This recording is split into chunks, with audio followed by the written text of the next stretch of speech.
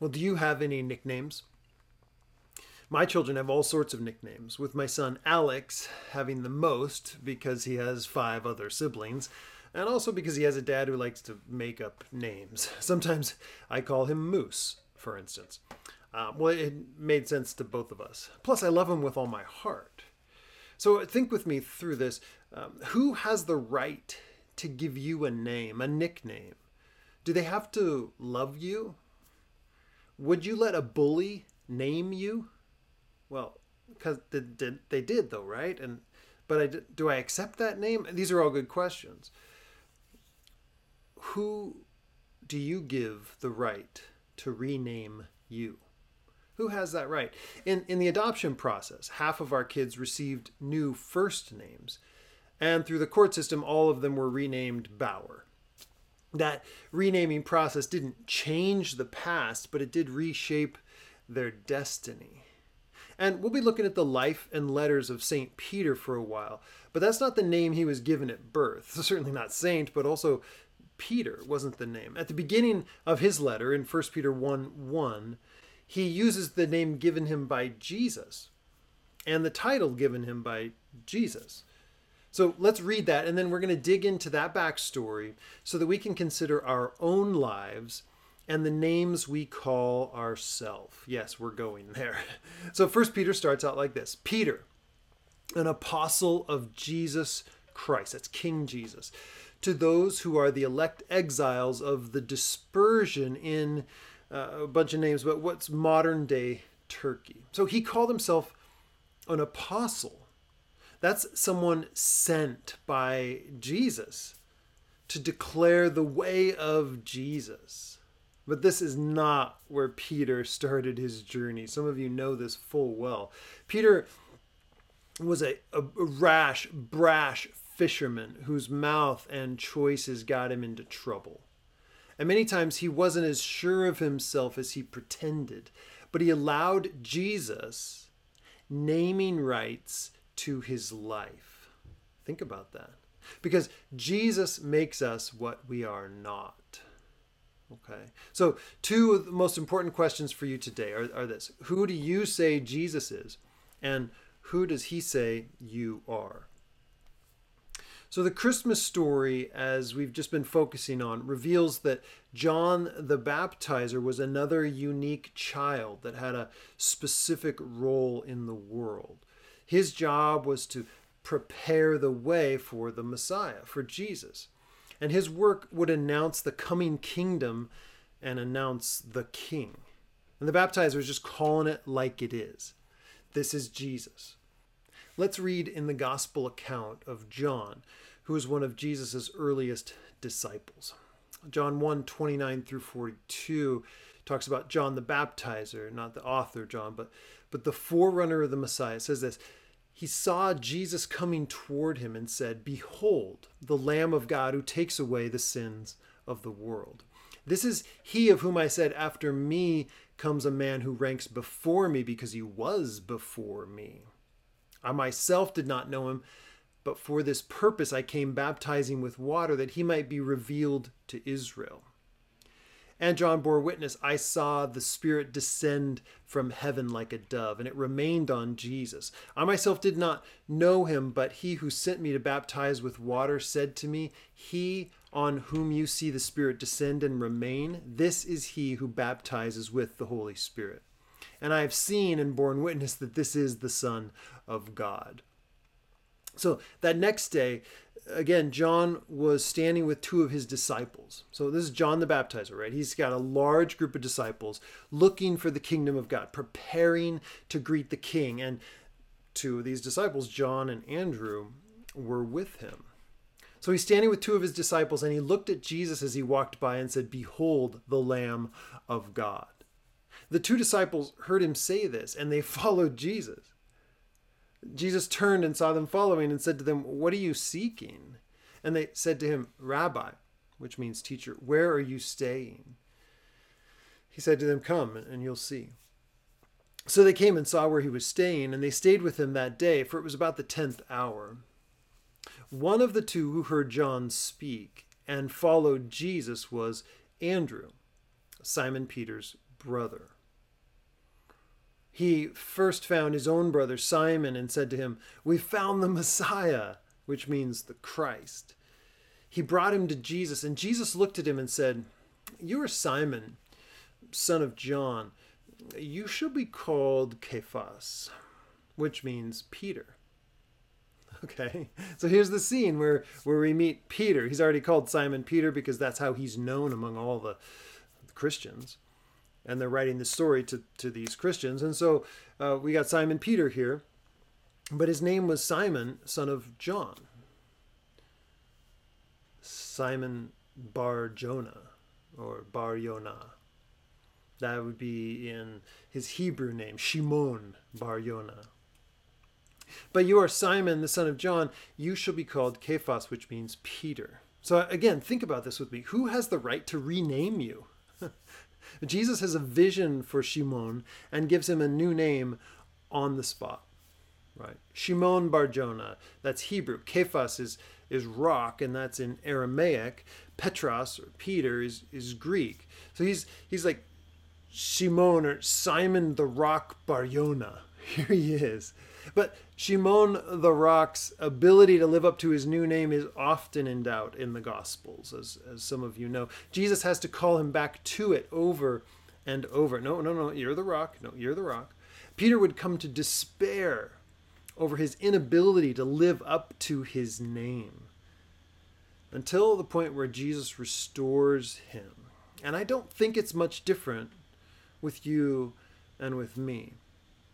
We have an inner dialogue that threatens to take us down oftentimes. Sure, we build ourselves up, right? We try to. Okay, you got this. You can do this. You're strong. Some of you remember the daily affirmations from Saturday Night Live with Stuart Smalley. "I'm good enough. I'm smart enough, and doggone it, people like me." And right, it's. I'm not saying that's terrible, but we can only believe that for a little while, right?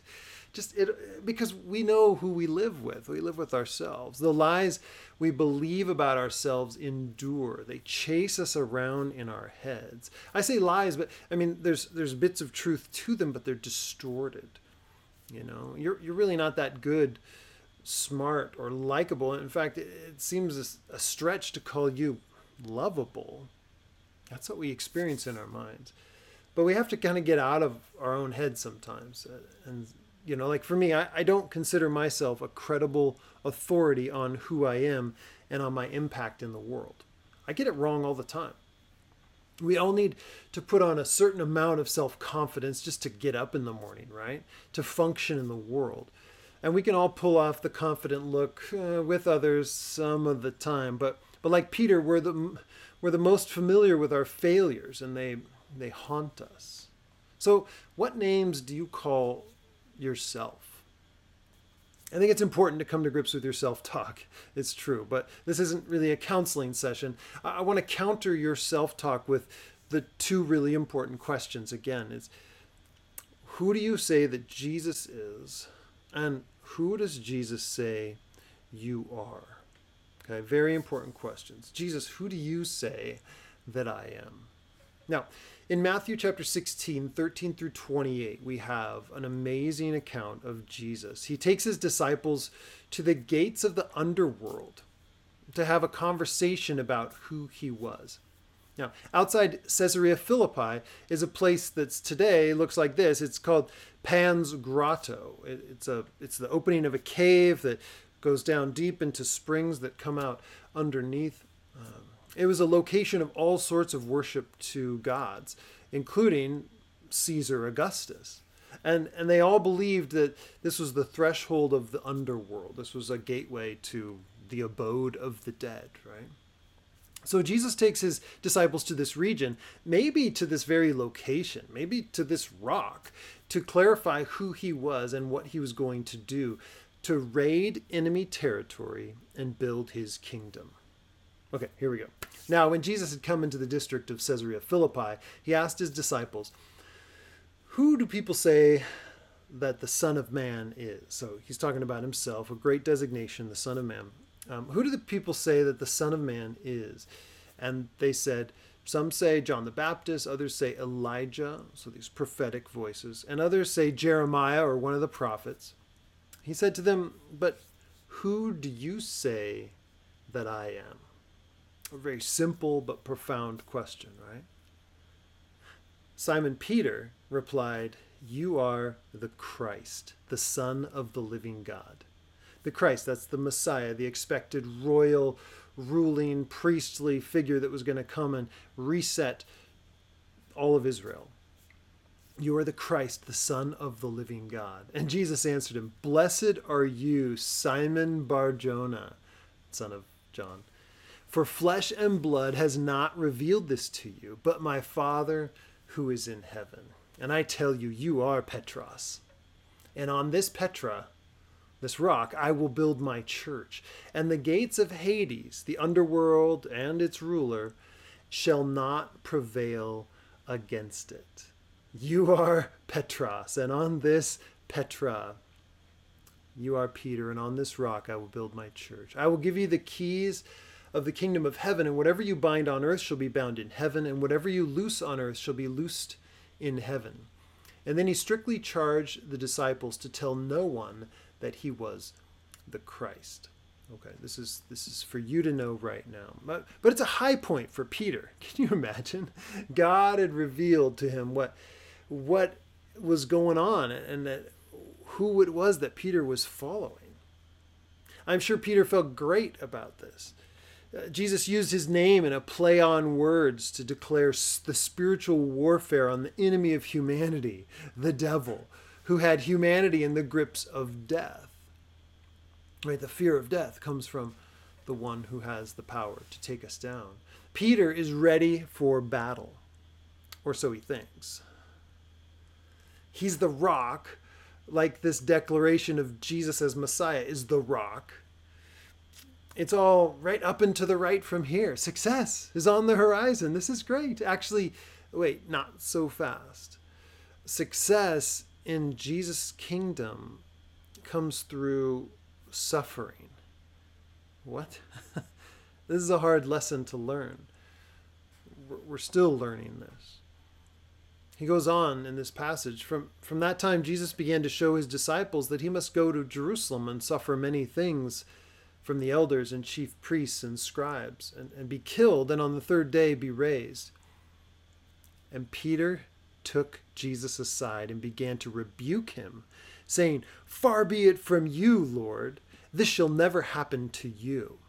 Now pause there for a moment, right? He's thinking, no, you're the Messiah. We're going to build this kingdom, and it's going to be this vision of success that I have. But Jesus turned and said to Peter, "Get behind me, Satan. You are a hindrance to me. For you're not setting your mind on the things of God, but on the things of man." He looks Peter in the eye and hears and responds to the voice of Satan. How quickly Peter goes from the mountaintop to the valley, from the heavens to the underworld. One minute, he's revealing the glorious truth given him by the Father in heaven. And the next, he's parroting the voice from Hades, from the father of lies. Suffering, when it comes, it causes us to question our identity. We start quaking in our boots. The voices come out and start shouting us down. Is that just me, or is that you too? When things don't go the way we want, when success doesn't look like it's just up and to the right, like a good stock chart, right? Praise God that his view of us doesn't waver. His name for us stays true when we beat ourselves up. The passage goes on where Jesus just doubles down on suffering as the way of Jesus. It solidifies our identity. It doesn't ruin it. This is something we'll quickly pick up later in Peter's letters, where he starts to say it's okay because it proves our faith genuine. So Jesus goes on in this passage of Matthew. He told his disciples, "If anyone would come after me, let him deny himself and take up his cross and follow me. For whoever would save his life will lose it, but whoever loses his life for my sake will find it. For what will it profit a man if he gains the whole world and forfeits his soul? Or what shall a man give in return for his soul? For the Son of Man is going to come with his angels in the glory of his Father, and then he will repay each person to what he's done. Truly I say to you, there are some standing here who will not taste death until they see the Son of Man coming in his kingdom." Suffering is the way of Jesus. So let's get back to our two really important questions. Who do you say Jesus is? Right? Christ, the Son of the living God. We've looked at that. Now, who does Jesus say that you are? What does Jesus call you? Now, in the past weeks, we've rehearsed some of the promises of God to us, which identify those who swear allegiance to King Jesus as beloved children of God, right? With promises and inheritance. That's what he calls us. And this is so good. We need to lean into that. But what if there's more? What does Jesus call you? To find this out, it's going to take two conversations. The first conversation is this: ask Jesus to fight back the enemy, to put Satan behind you, to put the lies behind you and silence that voice. Because see, if Satan can keep you believing the lies about yourself, he can limit your impact in the world. Your name, what Jesus calls you, is a matter of spiritual warfare. Satan would rather you know what he calls you than what Jesus calls you. Does that make sense? Yeah. We talked about how we've got a list of our own names that we call ourselves, the names others have called us. The whispers of insufficiency and shame, the traps of guilt without end. If you've lived in this box for a long time, you'll think, well, this is just who you are. Well, that's just who I am. You know, maybe it's I'm shrill, or I'm demanding, I'm power hungry, I'm a control freak, or I'm sloppy, I'm lazy, I'm stupid, useless, forgetful, whatever. Your personality starts to form around these things, and they become the box you live in. But first, you've got to get back to the basics. Who Jesus says we are, right? Beloved children of God, forgiven, accepted, promoted, protected. Jesus, send us, right? Send us into the world. The children of God are sent as a part of the Father's business. So we're the sent children of God. Jesus said, as the Father sends me, so send I you. So what does he want me to do? Who am I to him? So what we need to do is push back that conversation, the voices, the names, all that, and just say, Jesus, would you clear some space in my head? I want to take captive the thoughts and make them obedient to you, Jesus. Would you just clear my head? I want to hear this. For the second question, Jesus, who do you say I am? I'd love to say it's as simple as just asking him, but if you haven't done the work before this, you may only hear the lies. You won't hear the truth. I highly suggest you take some space to be alone and undistracted. After you've asked Jesus to silence the lies and put Satan behind you, you can ask him, what do you see in me? You can ask him, what do you call me? Who do you say I am? Because who he says you are has cosmic importance and will be contested by Satan. In fact, as God reveals who he sees you to be, he may just give you a couple words that you go, oh no. He'll probably end up shaking your head like, no, I'm not worthy. No, that can't be true. I wouldn't be so quick to disbelieve what God has to say about you. Allow me to model, as I close, just the type of prayer I'm talking about. This will be abbreviated, but you'll need to expand upon it, okay? Jesus, I admit I've believed lies about myself. I want to tell the truth about you, and I need you to tell me the truth about myself. You are Lord. You have the authority. You have the right to rename me. So speak, Lord. I'm repenting of my sin and times that I've wanted you to be quiet so I could go on my own way. So you spend some time there just bringing your relationship with Jesus back to current. Any unconfessed sin needs to just be agreed upon. And that was rebellious. I need to do that. And then just say to Jesus, I accept your forgiveness and I thank you for your grace. I live because of your grace. It's all that I have. Jesus, I need you to send the enemy away and silence his voice. I only want to hear from you. I need to hear from you. I'm allowing you naming rights. Who do you say that I am? Where are you sending me? Now, it's so important to our shared mission together, sent to our city, for you to know who Jesus says you are. Everything begins to fall into place when you know who you are. You can stop trying to be someone you're not. You can live in the grace and love of Jesus as the man or woman he's called you to be. And we'll continue to train you. Remember, training is available. We'll start a training center in a few weeks to train you to be a disciple maker. So let me know of your interest in that. As we get back to Peter, right? He's an apostle of Jesus Christ. Unlikely title, but when he was empowered by the Spirit, when he sank into his name, he did indeed become Peter. Simon Peter, bedrock preacher of the early church. He's the healer of sick and the lame, author of these letters that we're going to study, fearless unto death, because he knew his name and he gave Jesus the naming rights, because Jesus alone has the right to tell you who you are.